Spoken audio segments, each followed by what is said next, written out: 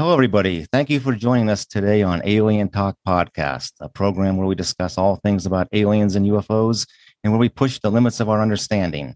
We are your hosts, Joe Landry and Lori Olford, and we want to start our show with a correction of an error from last week's episode where we inadvertently failed to mention that Tim LaHaye and Jerry B. Jenkins are the authors of Left Behind, not Hal Lindsey. So we sincerely apologize for that and want to set the record straight.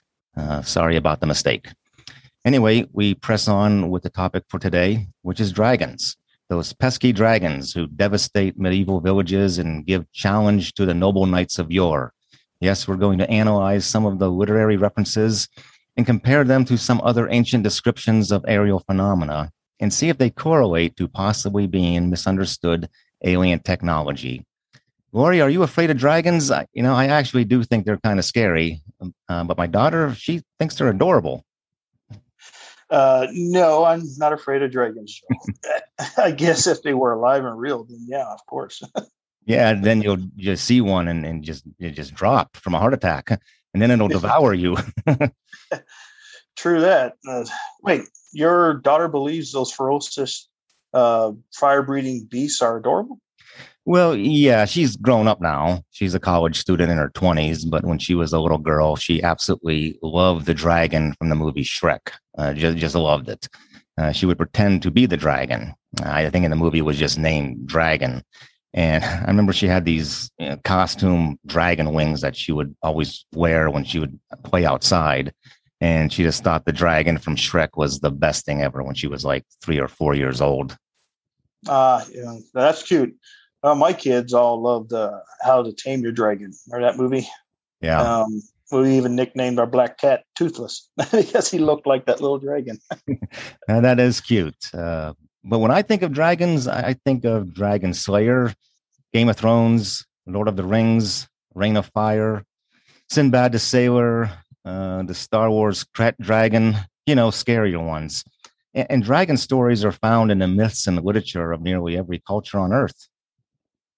Well, my all-time favorite movie about dragons is Reign of Fire with Christian Bale and Matthew McConaughey. If you remember that movie, Mm-hmm. It's got the fire-breathing dragon that was awakened from its ancient slumber to destroy human civilization. One of my favorite memories was watching this movie, cuddled up on the love seat with my wife, and we were so immersed in that movie and enjoyed every minute of it. The story was great, in my opinion, because I never thought of an end of the world scenario like that. Destroyed by dragons. Right. But like you said, just about every culture has them. Even the Bible has some references to dragons, such as in Psalms 18:7-14. And I'll read what it says there. Just pay close attention to what it's actually saying. The earth trembled and quaked, and the foundations of the mountains shook. They trembled because he was angry. Smoke rose from his nostrils. Consuming fire came from his mouth. Burning coals blazed out of it. He parted the heavens and came down. Dark clouds were under his feet. He mounted the cherubim and flew. He soared on the wings of the wind. He made darkness his covering, his canopy around him, the dark rain clouds of the sky. Out of the brightness of his presence, clouds advanced with hailstones and bolts of lightning. The Lord thundered from heaven. The voice of the Most High resounded.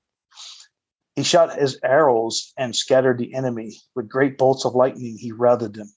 So the psalmist is actually talking about the overwhelming impression God/Yahweh makes upon him, but he seems to be describing also a kind of terrible beast. Now, if we scrutinize this from a modern day perspective, we can see how it can be interpreted as something mechanical, even though it's described as a creature, especially in verse 8, with a consuming fire coming from his mouth. However, in Ezekiel, as we talked about way back in one of the episodes, the Lord is said to have descended from the sky up on a mount, along with cherubim that had wheels and wings and could fly fast and was loud. So this is reminiscent of the Psalms, with God parting the dark sky with a cherubim with a canopy surrounding him. That would be a glass dome. He even blasts the enemy with lightning bolts from his cherubim. So you can easily picture here something that would look very high tech and sci-fi, especially if we were to replace the words nostrils, mouth, feet, and cherubim with something like rocket thrusters, landing gear, and weapons armament, like the arrows could be rockets and missiles. Yeah, it definitely imparts a mental picture of something like a movie scene. But like many visions and images that come from the ancient religious writers, we know there can be a lot of things that get mistranslated. Last week, we talked about how the visions of the end times could be alluding to sightings of alien beings and their highly advanced spacecraft, weapons, and communication systems. And not only that, but how these images were portrayed in an encoded kind of language that the writers used to describe such occurrences at that time in a way that evoked deeply seated thoughts and emotions. The iteration of powerful beasts like dragons could very well be part of that same style of apocalyptic literature, and certainly have a significance in terms of being psychic symbols that reveal some form of archetypes within our minds. We read about something in the Bible called Leviathan. It's really not known exactly what Leviathan is supposed to be in a literal sense. Some suggest that it is a dinosaur. Most think that it is referencing a crocodile, a whale, a giant squid, or any number of animals that could have been considered or at least imagined as being a sea monster, like the Kraken or the Hydra or the Scylla and Charybdis from Homer's Odyssey. Leviathan is also thought of as being a metaphor of a powerful enemy. We find this in Isaiah 27:1, with the prophet saying that Leviathan, a piercing and crooked serpent, shall be slayed along with the dragon. He's talking about Babylon. Some writers have used Leviathan as a literary device in this way to convey an allegorical meaning to political states of affairs, most notably Thomas Hobbes' treaty in 1651, titled by that name, Leviathan. Yeah, there's also a creature called a behemoth found in Job 40:15, where it says God made it to eat grass along with the ox. So many believe the reference is to a hippopotamus or an elephant. Job mentions a good bit about Leviathan, but the book of Enoch goes into saying Leviathan was a female monster living in the watery abyss. If you recall from our episode a couple months ago, when we talked about the Great Flood, that the Hebrew scribes went off of an earth model where there is an abyss that is far under the ground and that it connects to all of the oceans.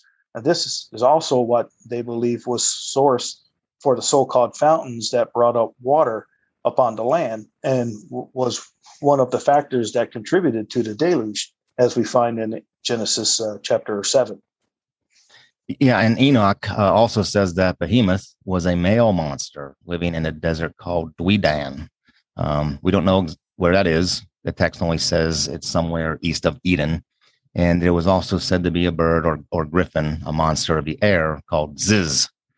We find a good bit of comparative mythology here, as there is parallel to the Ugaritic account of Baal and Lotan, and the Hindu Vedic of Indra and Vritra, and a Nordic myth of Thor and Jormungandr, and of course the Babylonian tradition of Marduk and Tiamat, from which we explained a while back in one of our episodes, the one about alien gods, is that of a personified narration of cosmic events that put the Earth, Moon, and asteroid belt into their respective celestial positions. So there are some striking similarities in the meaning of these mythic type creatures and the power they are said to possess. Now, Judaic commentary, like the Midrash, talk about Leviathan as being a dragon of the deep, that is the abyss, and will come forth in the end of days. But the Zohar, on the other hand, talks about Leviathan as being something that brings about enlightenment. But there are also places where it takes on descriptions resembling creatures from pagan lore. In Psalms 74:14, Leviathan has several heads, just like the Greek Hydra and the Sumerian seven-headed serpent. So we have a good bit of interchangeability here with dragons, serpents, and Leviathan.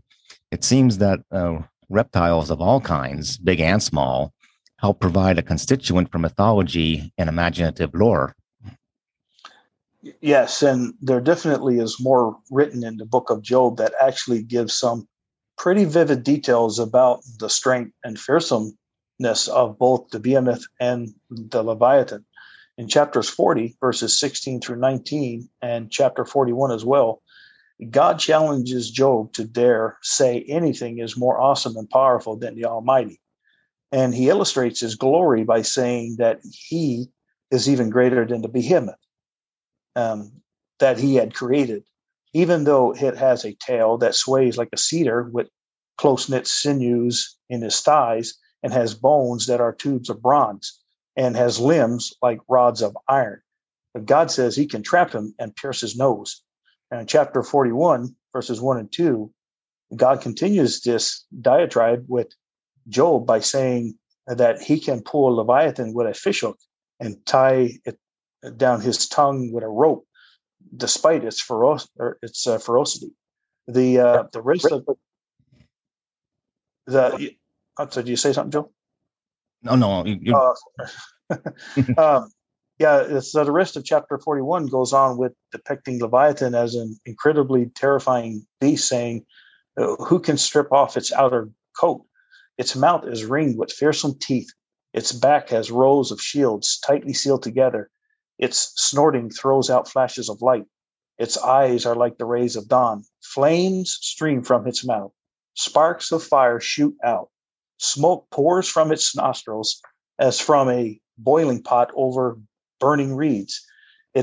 Its breath sets coals ablaze, and flames start from its mouth."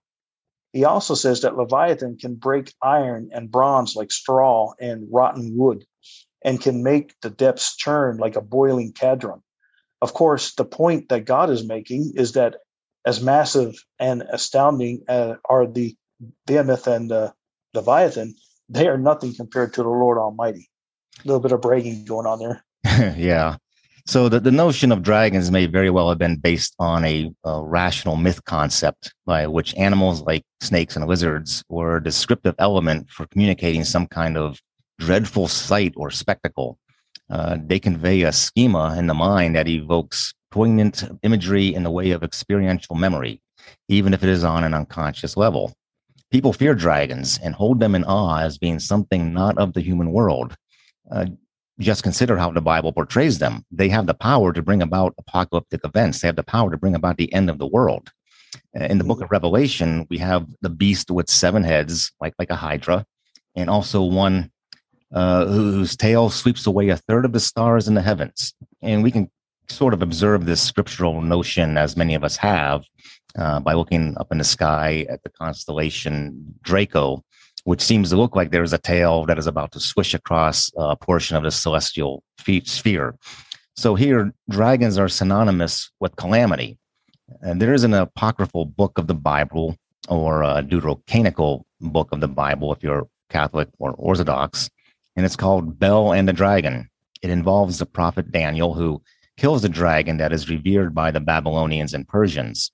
In this story, he kills it by feeding it a mixture of tar, fat, and hair, kind of nasty concoction, which made its stomach burst open. And thus Daniel shows the king that the dragon isn't something deserving of his worship.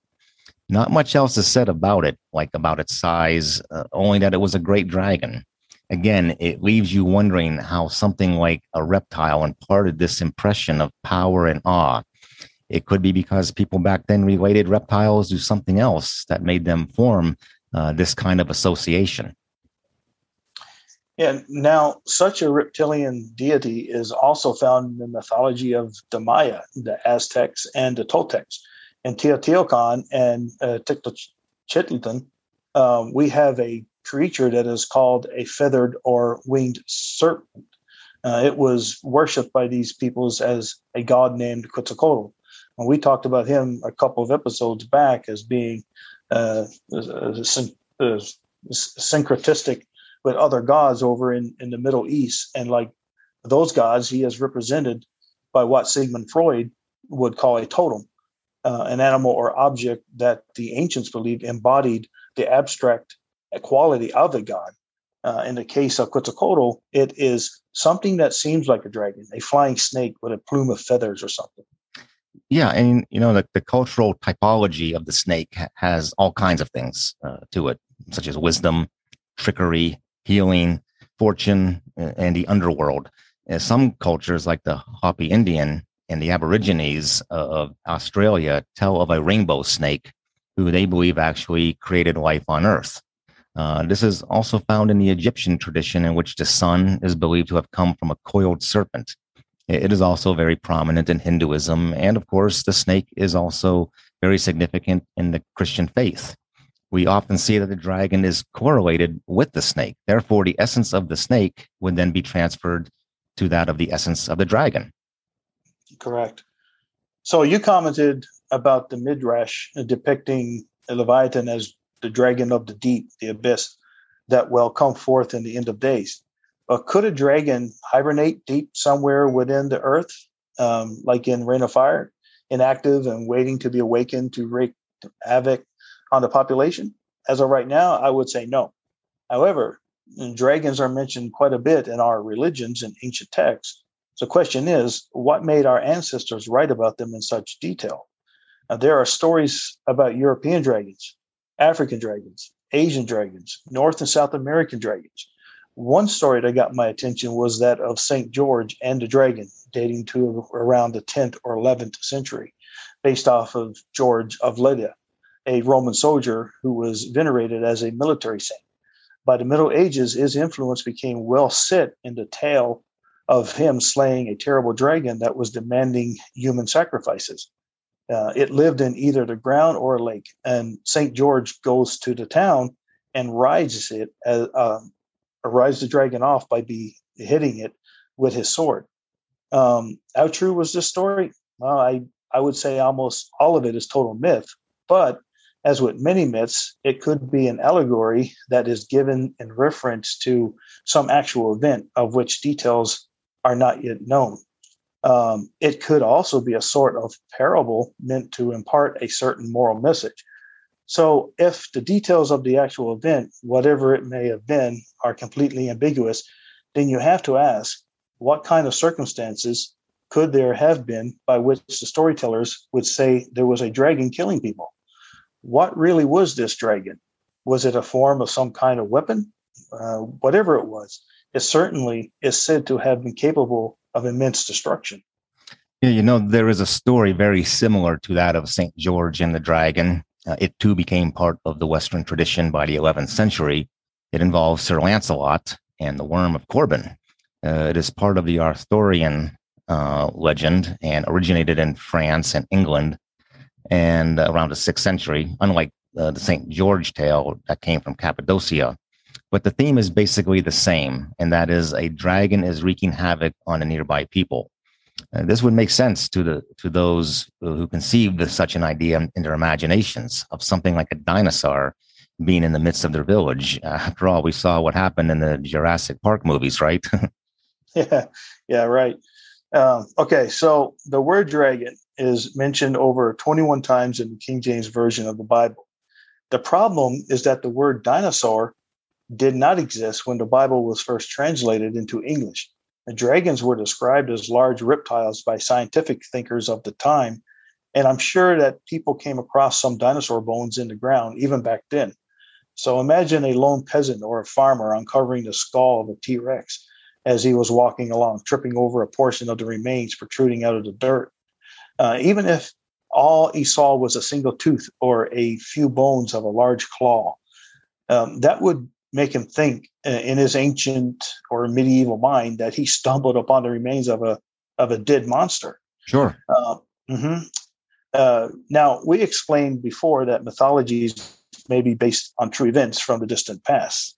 The ancients may have been passing along oral tradition, telling what at one time were real occurrences, and doing so through literal comparisons with some form of beast that looked like our versions of dragons today. Then again, dragons may be misunderstood ancient technology from another world. Example may be found in the verses of Psalms where Yahweh is said to be descending from the heavens after mounting a cherubim and parting the clouds as he descends, which is what I read earlier. Now, it says that he soared on the wings of the wind. he made darkness his covering, his canopy around him, the dark rain clouds of the sky. Out of the brightness of his presence, clouds advance with hailstones and bolts of lightning.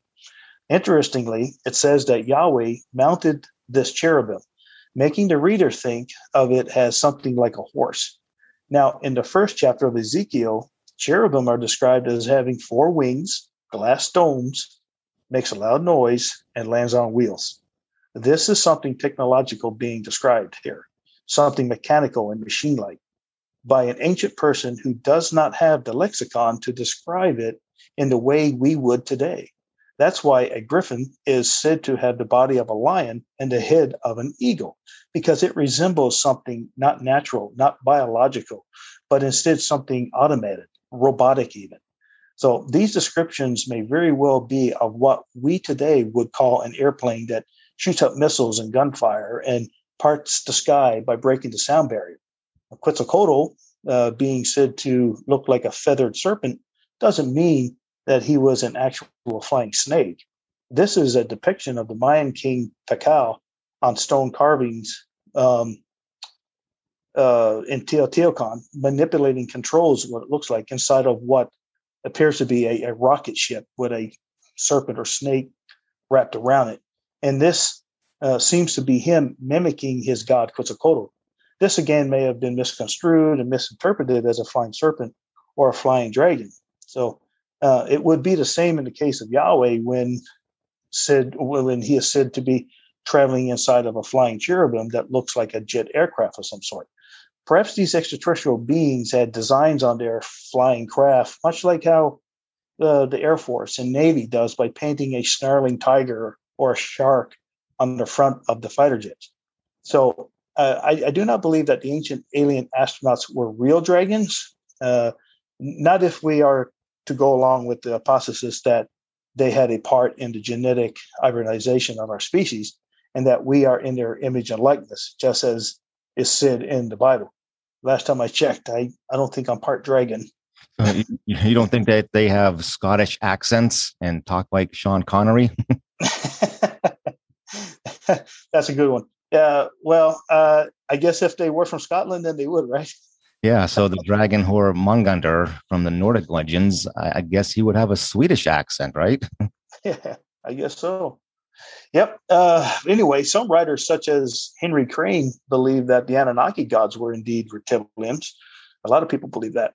And were also known as Saurians or Draconians, and that they may have a bloodline on Earth by which they may still rule us through governmental control.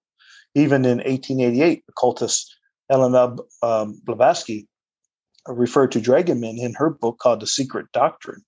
And of course, we can see the influence of dragon lore even in modern day metaphor and allegory, such as how rising Asian stock markets of the Pacific Rim are called dragon economies, and how dragons are a big part of storytelling in dozens of movies, games, and literature.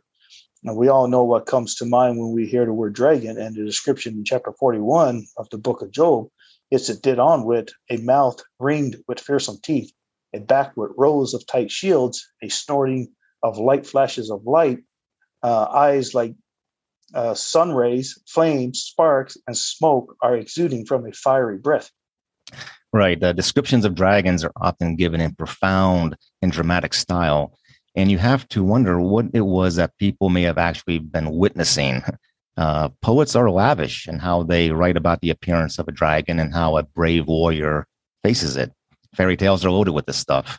But consider how someone could tell the story of, say, what they witnessed at the time of the launch of the space shuttle. For those who have been to Cape Canaveral to watch that, you know it is something that can be like a sensory overload, with the bright flash of light, the roar of the booster engines preceded by a sonic boom, and then the fire and the smoke and the blaze that rapidly ascends into the sky at an unthinkable rate. It definitely leaves a lasting impression upon you, and it may be something you never forget. So if the ancients saw something like a rocket ship, the theory of symbolic behavior would suggest that they would communicate the experience, both emotional and cognitive, through the comparison of concepts with objects, in this case, animals being the objects. And this is where we see mental schema converging to form a sort of paradigm of comparison. And that is, people use words they do understand to explain phenomena that they do not understand. That is very true. And that's why in the Bible, with Yahweh descending on a mountaintop, his power and glory, its eminence, it's just that's what was struck in the minds of these people back then, and they had no other way to explain it. I mean, God descending on a mountaintop with smoke and fire. That doesn't sound like a spiritual being to me, right? Well, it sounds like a rocket. Yep. Yeah, it trembles the mountain as it descends and everything. So yeah, and then God standing at the top of a mount of a paved platform. That's a being inside of a ship. Now, could it also be possible that the Anunnaki brought actual dragon-like beings here from another planet? They may even have been of a similar DNA to that of the Anunnaki. I mean, who knows? The book of Revelation mentions the great dragon who is the serpent of old. So here it is referencing or referring to the serpent in the Garden of Eden as being a dragon. Who knows? Maybe they were used to assist the Anunnaki in wiping out the giant flesh-consuming Nephilim that are portrayed in Genesis and Enoch. Or maybe it was that those very giants mounted and flew on dragons, much like in the way we've seen a vision in folklore. Point is, they are very well described, and their legacy has survived even to this day. Yeah, and you brought up the fact that different kinds of dragons are found in the myths of different places, with them being uniquely depicted in every culture. We see that there are air dragons, which are huge, breathe fire, and fly around by flapping those big, scary-looking wings. These are the ones with which we are most familiar in the West, and are characteristic of European legends and myths, as well as in Mesoamerica. However, in the East, it is more typical to have the depiction of water dragons, the ones that appear more like terrifying sea serpents and sea monsters. They are also more like what African and Asian myths portray in their traditions, also like those in Oceania, that being like Polynesia, Micronesia, and Melanesia. These aren't hard, fast rules, of course. They're just obvious anthropological tendencies of variations to form among different peoples, like all the other variations we observe across different societies and different cultures. The point is that the stories of dragons are found everywhere. Now, in China, there is the ever important legend of the Dragon Emperor, Qin Shi Huang, from around 247 BC. He is credited with unifying all of the warring Chinese states under the Qing dynasty, and is said to have had divine wisdom and power, and also that he was of the bloodline of a dragon. To the ancient Chinese, dragons were thought to be godly manifestations, just like how in Hinduism, creatures presented as the combination of different animals are believed to be representations of deities. So here we have what is like an incarnation of a god, much like how in Christianity, Jesus is conceived by the Holy Spirit through a miracle. Qin Shi Huang is also thought to have been conceived in the same way. The mental picture of a dragon conveys something that is from beyond this world. Somewhere along the line, people got caught up with explaining ancient technological aerial phenomena as strange-looking and powerful gods and demigods. And the strange-looking aspects of those gods and demigods were construed from the impressions people got when coming across really just those creepy, crawly, and freaky reptiles. Psychologists would call this schematic analogy. Yeah, sounds a lot like the Anunnaki bloodline with the dragon connection there. Mm-hmm. So yes, the Bible mentions Leviathan quite a bit, and it seems to be calling it a monster of the deep. So some scriptures have it hiding in the marshes and reeds, and also have it with rows of teeth and a mouth that can be tied with a rope, whereby some would infer it is nothing more than a crocodile in the Nile River. But as you commented earlier, Yahweh brags to Job that he can subdue Leviathan, implying no one else can. Also, the book of Psalms has Yahweh mounting it in the sky, even though it's said to be a water beast. The problem is with the mistranslation of the word for dragon. A lot of scriptures in the New International Version say jackals or hyenas instead of dragons. So there are several animals that may have been given the label of dragon. But if we go back to Job 41, we see it has fire coming from its mouth and smoke from its nostrils. This is not likely a description of a jackal or a hyena or even a crocodile. Sometimes I wonder if back during biblical times, life was like what we see in fantasy art today. Like, was Yahweh actually riding some animal that was merely called a dragon? Much like how we see in the movie Avatar and How to Train Your Dragon. It could be that these dragons were extraterrestrial creatures brought here by the gods. So they just may well have really existed. But then they later died off, of course. However, I think the more logical explanation would be they are misunderstood ancient flight technology.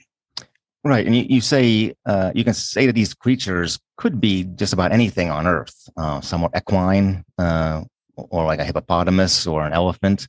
But it's that fire breathing part that it's not so easily resolved. And no animal that we know of can do that. So the imagery had to have been either completely fabricated or misconstrued from something else. And if it was completely fabricated, you have to wonder why it was done so in this manner. So it's here that we get into the archetypes that are the foundation of mythology, and these patterns of symbols emerge from the unconsciousness. These images were created based on the affective impressions made upon the collective psyche through the senses. To put it more succinctly, this is why we have campfire stories, symbols used in the telling of epic poems, in the passing of tradition, engages that psychic drive, that innate drive we have as individuals to come together and coalesce together as a group. People have a need to communicate stories, not only through literary devices, but also through songs, as they too, with the use of music, is a way that people come together to share in the experience of a tale being told. Sure do. And people can be quite creative in the vivid use of imagery to tell stories of adventures, catastrophes, magic, and heroes. We have in the Sumerian epic of Gilgamesh a fire-breathing beast named Humbaba, who was put in the cedar forest by the god Utu-Shamash to protect it. It is full of suspense with Gilgamesh and Enkidu defeating Humbaba on their journey to the mountains. And here we have yet another connection to Yahweh, which we covered in our episode about extraterrestrial law. The Yahweh was quite possibly Utu-Shamash, because we see in the Psalms how Yahweh was also associated with the cedar forest. Maybe this beast called Humbaba was what Yahweh is said to have ridden, a cherubim, or possibly a flying craft. Maybe. Another compelling reason to associate dragons with the ancient astronauts is something we find in Norse mythology. It tells of 3 dragons, 2 of which in battle bring about Ragnarok, which is sort of what you might call a Viking Armageddon. It's also that movie. It was a good movie. It came out, was it 3 years ago, about Thor and Ragnarok?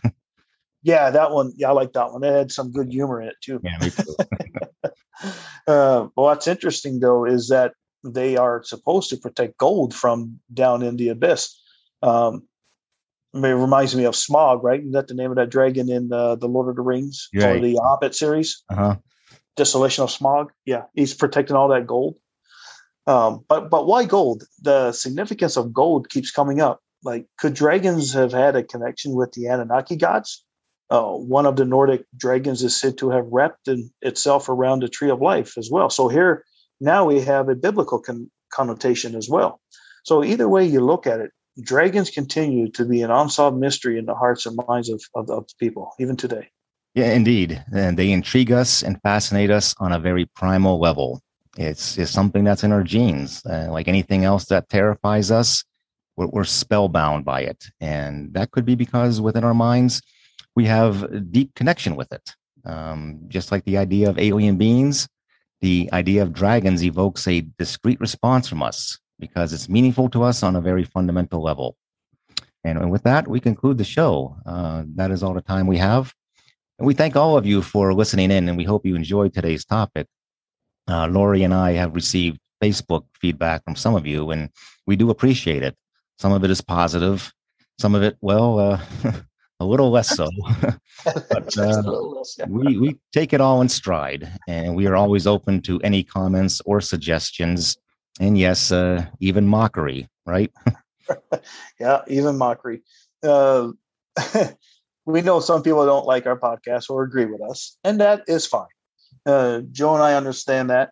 We only hope that people are not merely seeing the word alien and assuming that there cannot be an intelligent conversation about it, because there can be.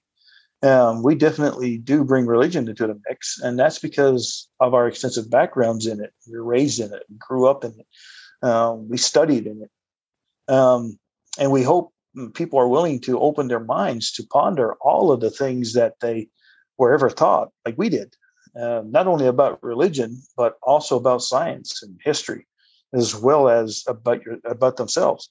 We also don't claim to have all the answers. So don't just listen to us. All of you should research these subjects on your own. And like Joe says, push the limits of your understanding. And it is our hope that people from all walks of life will enjoy this podcast and take something away from it. That's right. Like we said before, we do have thick skin. I know I've received my fair share of criticism and have been called plenty of bad names before. So that's not a first. But have you ever been called worse than a Harry Potter aficionado? Yes, for certain I have. But Harry Potter aficionado, that is pretty bad, I have to say. I have never been called that. So for next episode, we're going to get into the possibility of alien spaceports having been set up on Earth from the ancient past in places like Egypt, Phoenicia, and Mesoamerica. And we'll examine what archaeology and cultural myths can tell us about that. Yeah, there are dozens of locations where there are structures that are so large that you have to wonder what purpose they really served the ancients. And they are so perfectly designed and constructed that it defies any sensible explanation as to how such feats were accomplished. Of course, I'm talking about Giza, Baalbek, Sapar, Teotihuacan, and many others, man-made places where it is believed that the gods ascended and descended between heaven and earth. It's going to be a really interesting show. You may want to tune in for that one. Yeah, for sure. So could all or any of these have been alien spaceports? I don't know, but we're going to discuss the whole topic in depth, just like we always do. So until next time, good thoughts, good words, good deeds. So long, folks. Bye, everyone. Thanks again for joining us.